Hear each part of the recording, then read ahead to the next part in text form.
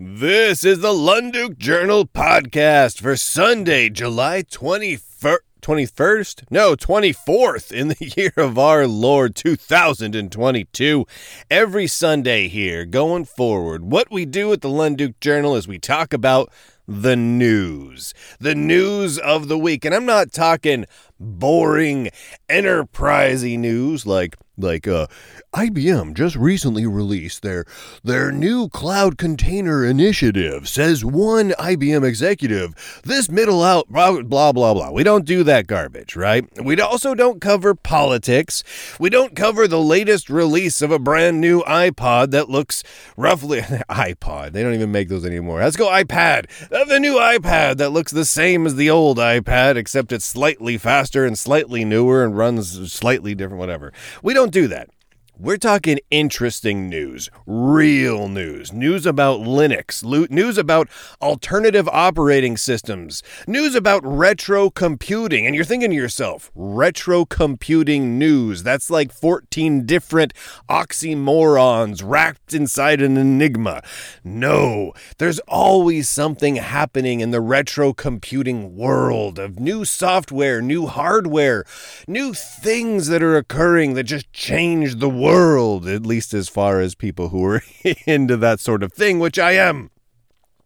So what we do is the weekends are all about the wrap-up of the news for the week, because throughout the week, the articles and the podcasts in the Lunduke Journal aren't typically about the news, right? We talk about history and funny satire pieces and all sorts of stuff, but not the news. So then the weekend is for the news. So let's get caught up right now of the news that we consider to be not just important, but fun in those categories. All right, the first one is we're going to talk about Xbox Live 1.0. So you guys remember, back when Microsoft shipped the very first Xbox and turned on Xbox Live, that first iteration of it, right, the old thing. Well, that's been offline. That's been offline for, 14 years, 15 years, something like that. And now they've got a cool group of people. What are they called here? Hold on, let me bring this up here so I can get their name correct. Yes, I agree to all of the cookies that you want me to agree to, website. Holy heavens. Project Insignia, that's what it's called. Project Insignia. This team, just as a casual project, is recreating the Xbox Live 1.0 servers, which means if you have a first-generation Xbox with a whole bunch of games, soon you will be able to play those games on Xbox Live again. It's currently in closed alpha testing, but they have 13 games currently functional. Counter-Strike, Dead or Alive Ultimatum, or Ultimate, Mech Assault, Midtown Madness, MotoGP, Phantasy Star Online, Star Wars Jedi Academy, Street Fighter Anniversary Collection, Unreal Championship, the Xbox Live Arcade, and a bunch of other ones. Extremely cool. They do not have a date for when the public beta of this service will be available. However, it looks like it is progressing really quickly because they've got 13 games that are playable and functional right now. This is super cool to me. I love this so much because I hate it when you've got these systems that get prematurely killed. You know what I mean? Like recently, Nintendo killed off the online store and everything for the Nintendo 3DS. Because they have the Switch out now. So why do they care about the 3DS anymore? So the heck with you. You don't get a 3DS online store and all that stuff anymore. They just killed it, right? And I understand from a business decision why you'd have diminishing returns. And so therefore you just don't have the money and the monetary incentive to keep these servers up and operational. I get that. From a practical perspective, I get that. But from a user's perspective, from a gamer's perspective, it sucks so much to be invested in hardware and software and games and just a usability pattern, a workflow that you've just enjoyed and you are immersed in. To have it just ripped away from you stinks. That's why I love these projects like Like the re-AOL project where they're rebuilding the America Online servers, or the Prodigy Preservation Project where they're trying to make it so you could use Prodigy again. Or this, what was it? Insignia. The Insignia Group recreating Xbox Live 1.0. How awesome is that? How awesome is that? That's just cool. I'm sorry, that's cool. And if you don't think that's cool, you're not cool. No, sorry.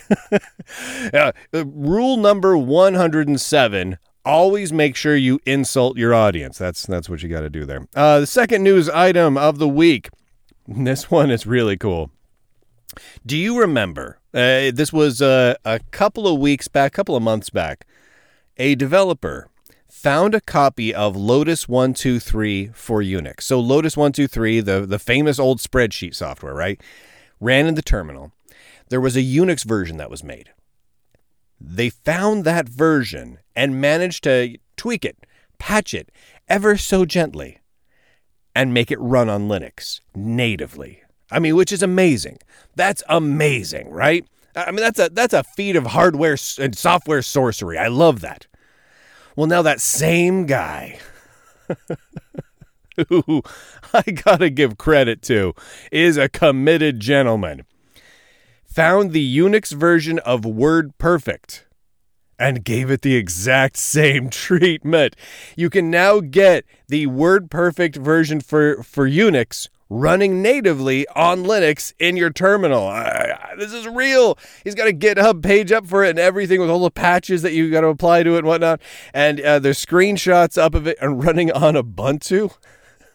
I mean, how old? I mean, WordPerfect for Unix. I mean, we're talking 27 years old, something like that. Some ballpark. I don't have it in front of me, but I mean, that's old.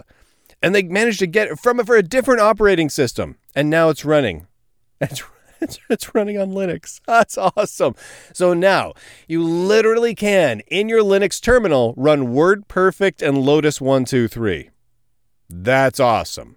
I'm sorry. That's crazy, crazy awesome. Let me pull up the GitHub page here. So it was released. Oh heaven.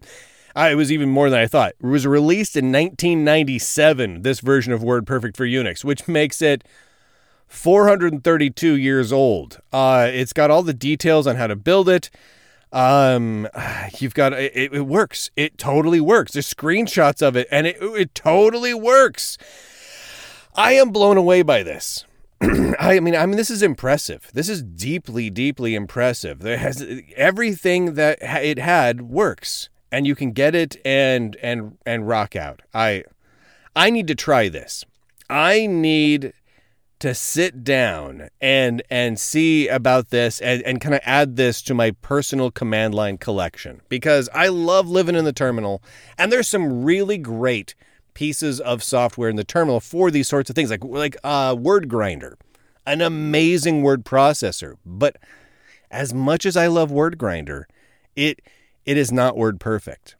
WordPerfect is the king of word processors. I mean, it is beautiful. I love WordPerfect so much. And this might become one of my de facto word processors now. Absolutely love it. Absolutely love this. This is just the coolest thing. All right. Let's change gears a little bit. Lego has announced an Atari 2600 Lego set. It looks so cool. Hold on, let me bring it up here. Yes, I accept all of your cookies website. Yes, all of your cookies. Give me thousands of cookies website. Thank you, Lego.com. $239.99. It comes with how many pieces? 2,532 pieces. Now, I'm sorry. You couldn't have thrown in 68 more pieces to have an even 2,600 pieces and have it 2,600 pieces for the Atari 2600 set. I deeply appreciate that it's close to 2,600. I do. But come on, it was so close. You couldn't have just come up with like a couple more just fun little doodads to throw in there. This was a missed opportunity for awesomeness. Now, what's cool about this is it has the Atari 2600. It has functional switches, and by functional switches I mean switches that move. Right? It's not an actual game system.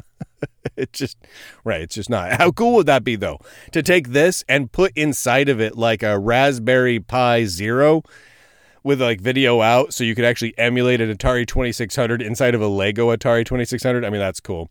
But it's also got cartridges.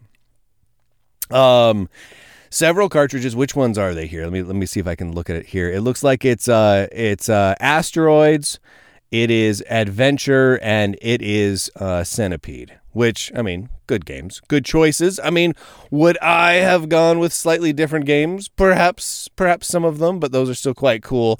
Also, the front panel pops off, and inside of it is like this little diorama of a kid sitting on the floor with a CRT in front of him in like a early 1980s wood paneled room playing a 2600. So there's a little mini diorama inside the 2600 that pops out when you pop the top off. And this is the wood grain 2600, right? So the 1982 variant, I think it was the second variant of it. Asteroids, Adventure, and Centipede, and it has little 3D vignettes for all three of those games, right? And the 3D vignettes look cool. I mean, they do. They look really cute, but that's not what does it. It's got the joystick, the classic 2600 joystick, the 3 cartridges, a little nightstand thing that you would in theory hold your games in. It just looks great. It looks great. And I want one very badly. It starts shipping in August 1st. So shoot, it starts shipping in like a week from now. Oh man, it looks so great. The wood grain is just so choice. Oh, it's so choice. But seriously, this is like it's begging to have a Pi Zero put inside of it. I used to do that with my Raspberry Pis, right? Like I bought a few cases for it over the years, various Raspberry Pis, like the original ones. But then I found online instructions for building your own Lego-based Raspberry Pi case. So I went down to the Lego store, and then I started scouring through my bins until I found all the right pieces, and I built it, and it was amazing. Because then I could customize it and build little things on top of it. It was so cool. So I'm a big fan of combining Lego with Raspberry Pis as is. And I'm sorry, an Atari 2600, there's got to be some room in there for a Pi Zero. Those things are super tiny. That's just brilliant. That just has to happen. It has to happen. Someone needs to do this for me. Just so I can see it. All right, and then the final story is a weird story. Do you remember when Debian had a version of Firefox, right? But a patched version of Firefox that they were shipping with Debian. And the Mozilla Corporation, the $500 million per year mega corporation behind Firefox, threw a little hissy fit about that. Because it wasn't technically exactly the same as shipped from Mozilla. So it couldn't use the name and the iconography of Firefox, right? Because that is trademarked and copyrighted. So Debian changed the name of their version of Firefox, right? Their slightly patched version of Firefox became Iceweasel. So Iceweasel instead of Firefox, which I thought was a great name. I mean, that's a good sticking your nose up to Mozilla on that one. I always love that. That's what they've had to ship, right? Well, now there's something similar going on with Rust. Let me read some of this to you because it's fascinating. All right, so Debian bug report logs. Debian violating Rust trademark, in parentheses, as serious a situation as Iceweasel. And then they point to this because Debian is shipping a version of Rust and cargo from the Rust team that is slightly modified. Now, Rust is trademarked and copyrighted. So technically, they can't ship that because, at least not with that name. This is fascinating to me. And then this comes from the mailing list, the bugs.debian mailing list. This is an extremely serious situation that exposes Debian to a greater level of risk that was undergone for the last Mozilla Foundation trademark fiasco, Iceweasel. Rust's trademark requirements are that, quote, you must seek our explicit permission before distributing patches. Users that require explicit approval, distributing a modified version of the Rust programming language or the Cargo package manager and calling it Rust or Cargo requires explicit written permission from the Rust core team. There are dozens of such patches. Every single one of them, unless explicit permission has been sought, is a direct trademark violation. Okay. Now, the argument here is that this effectively makes it so that, well, really, Rust is not free software. No, and there is a good argument to be made there.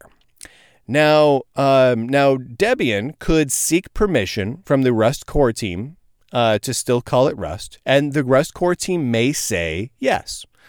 Debian may, however, choose to name it something else. Instead of Rust, call it, I don't know, broken pointy metal or something, right? Who knows? Decomposing aluminum can. I don't know what they'll call it, but they could call it something else and they could get around that.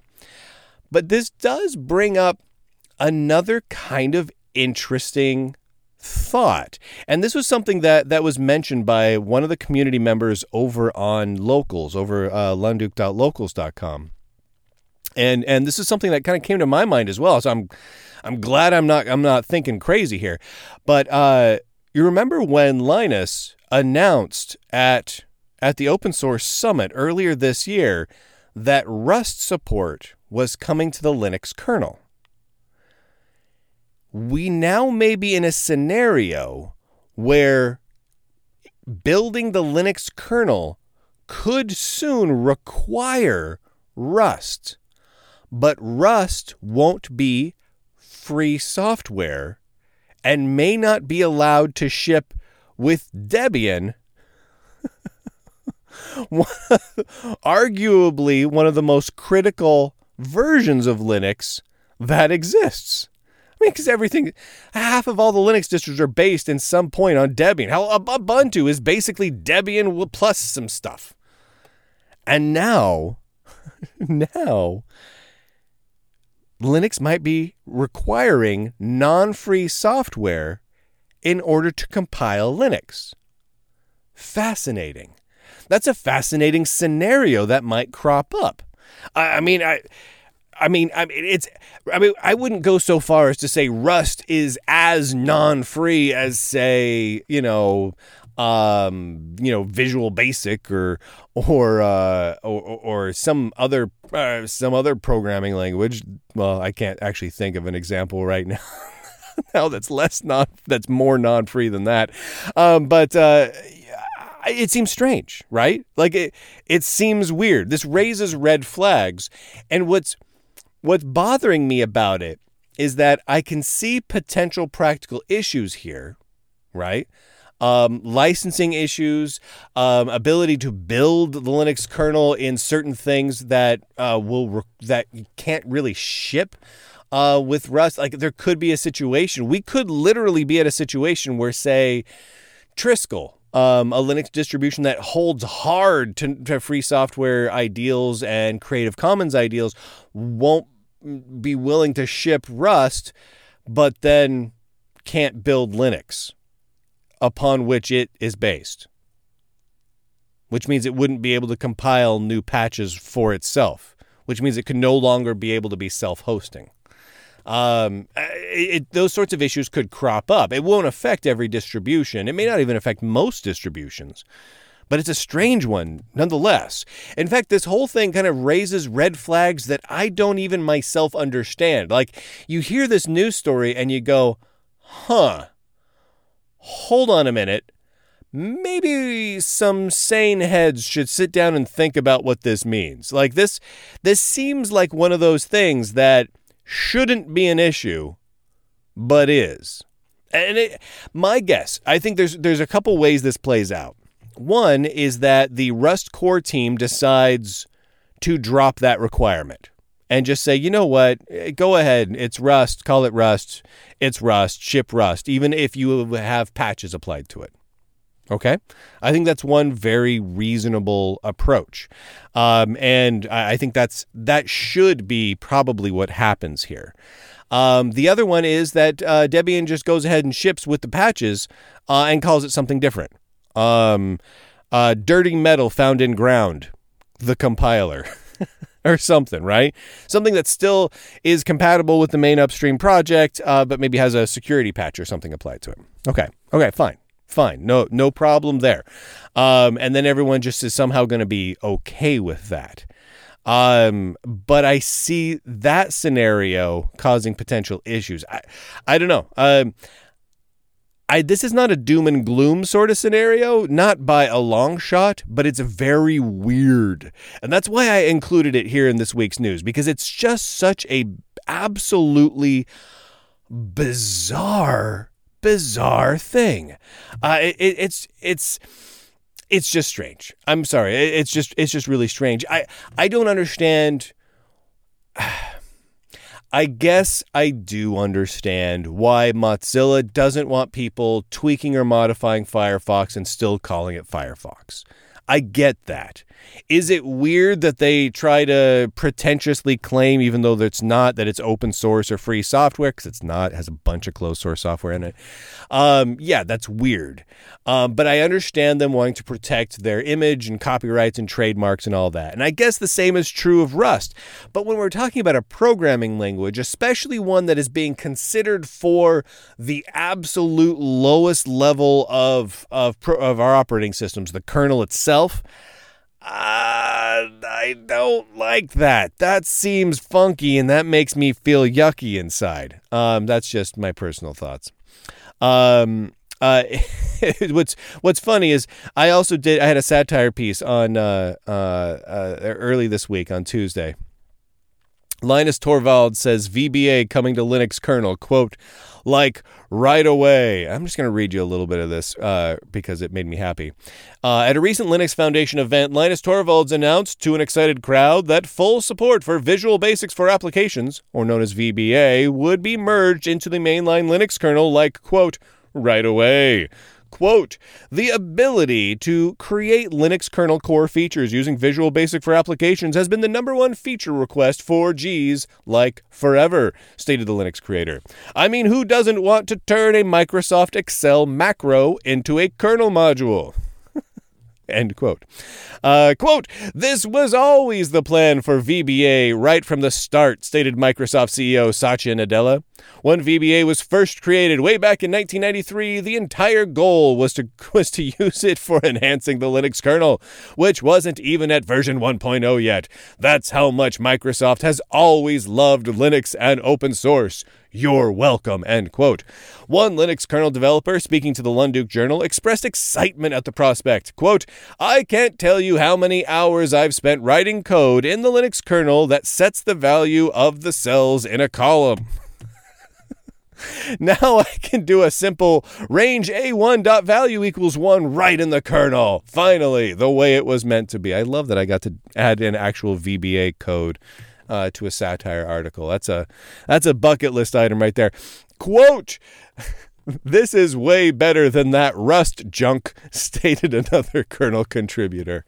Any chance I have at making fun of Rust, I always take it. Not because Rust is a bad programming language, but because it's fun to make fun of.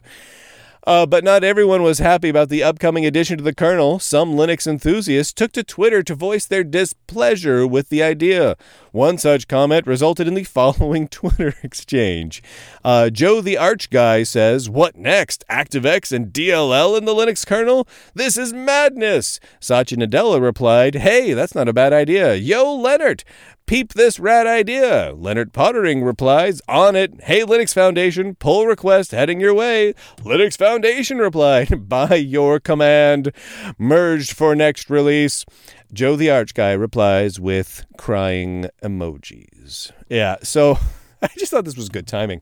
Obviously, Rust and VBA are not the same thing. Anyway, this is the end of the first week of the new schedule of content that comes out for the Linux Journal, or from the Linux Journal. Holy heavens. Blast from the past. I used to be the deputy editor of Linux Journal magazine, and I don't know. Every now and then I trip up a little bit.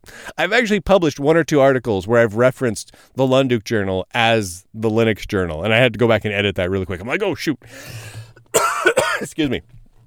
But anyway, so this is the end of the first week of content using the new content schedule. And how it works is thusly. On Monday, we have a history article, and this week it was about Trafo Data, the company before Microsoft. So this was Bill Gates's and Paul Allen's first company, back when Bill Gates was still in high school, was Trafo Data. And I have a history article on that there. And then I have that Torvalds puts VBA in the Linux kernel satire piece. So then Tuesdays, after you've had some history, Tuesdays you get to laugh, a little bit of a satire piece. Wednesdays you get the Lunduke Journal podcast, the exclusive version. So here's the thing. Most everything is free for everybody, right? But there's 2 articles, or 2 things during the week. 1 article and 1 podcast that are subscriber exclusive. So you have to be a subscriber. Just because you got to keep the lights on somehow, and that's how we choose to do it. So the Monday article and the Tuesday article, that history, that satire, free for everyone. And then Wednesday is the podcast. This week it was about preserving online services of the past. We talk about that a fair bit. And that one was an exclusive one just for subscribers. Whether you could subscribe on Patreon, Locals, or Substack, it's the same across the board. You get the same podcast everywhere. And then Thursday is another history piece. Because when I asked all of you, what do you enjoy? All but 4 people were like, I like the historical articles. It was overwhelming, more than anything. So I'm like, you know what? I love the historical articles too. So Thursdays, you get another history piece. And this one was on the Canon AS100 computer from 1982. Now, I did this one on a specific computer because it's such a funky machine. It's got this, it doesn't have a mouse. It has a jog dialer, which is totally cool. And it's got 8-inch and 5 1/4-inch floppy disks and these cool hard drive enclosures that they all sit off to the side of the monitor. And the monitor looks really cool. It's got these great switches on it. It's a cool machine. And so I talk about that at some length, lots of pictures and advertisements and all that. That was on Thursday. And then on Friday, it's grab bag day, right? Whatever comes to mind. It could be a cool terminal application, could be a review of a piece of hardware, could be anything. This week, it was Funny Programming Pictures Part 12. It was good. There was some good stuff. And then, of course, Saturday is Linux, Alternative OS, and Retro Computing News, which we talked about here today. And then, ta-da, Sunday is the podcast on that topic. So there you go. That is the full week of the new Lunduke Journal schedule. And I've got to tell you, I love it. I absolutely love it. It seems like almost all of you are super psyched about it. All of the articles and podcasts, they all drop every time, every day. Something new pops out at, boom, 8 a.m. Central. Every day. Boom, like clockwork, you get something new from the Lunduke Journal every day, Monday through Monday, every single day, every day of the week. And I think that sort of consistency is nice. But what's really great is for me, because some of these pieces are a little more timely, right? But a lot of them I can work on and spend that extra time on because I'm putting out one big thing every day. And some days, they require more work than others. Some of the historical articles take a huge amount of time to do right. And so I work on them, and for some cases for weeks ahead of time, schedule it, and it's ready to go, which means I get to have a easier to schedule personal life. And that is a great thing for me and for my family. This is a win-win all the way around. It is absolutely fantastic. I've mentioned this a few times. I want to make sure I mention it one more time.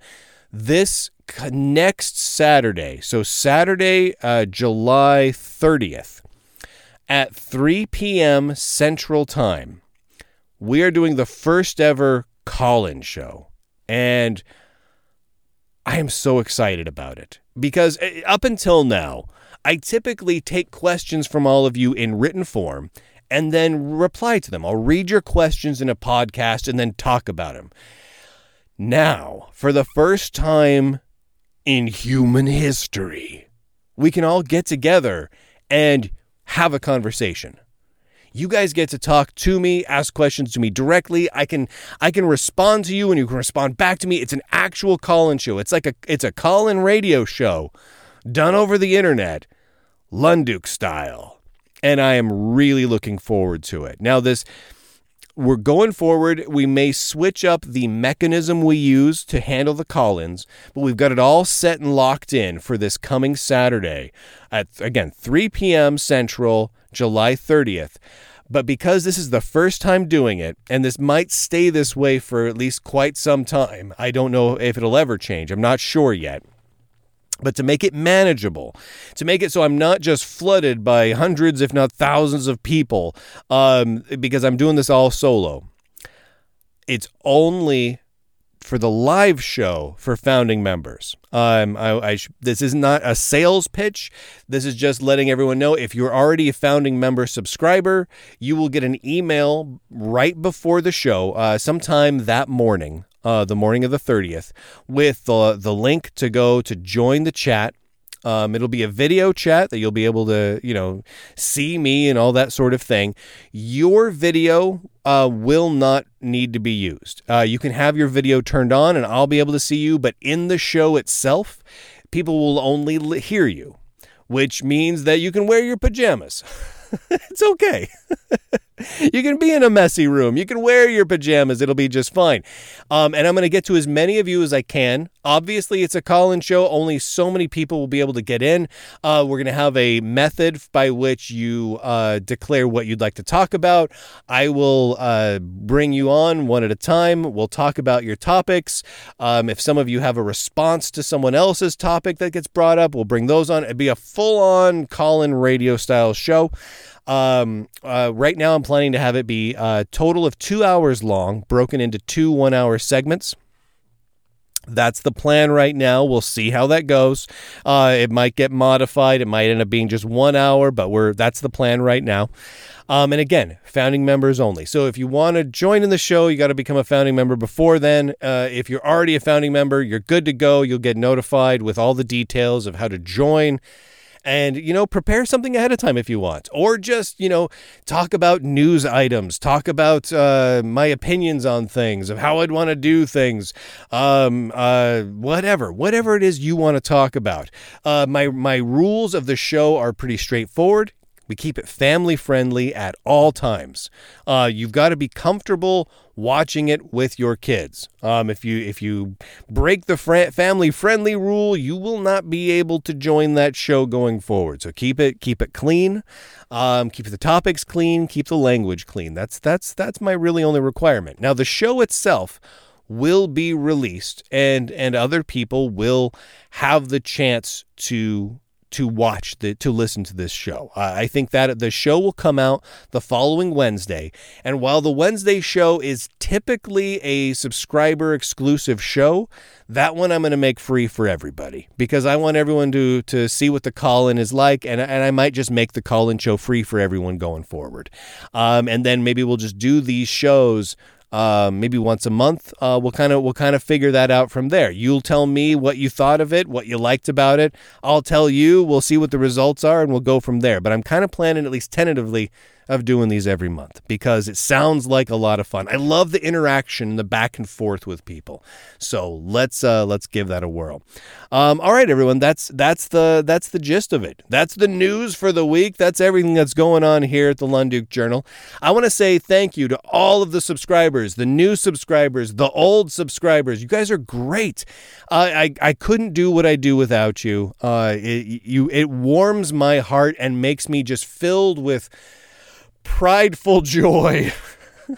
I'd like to tell you that it makes me so humbled when everyone subscribes to the Lunduke Journal, but you know what? It doesn't. It makes my head get so big.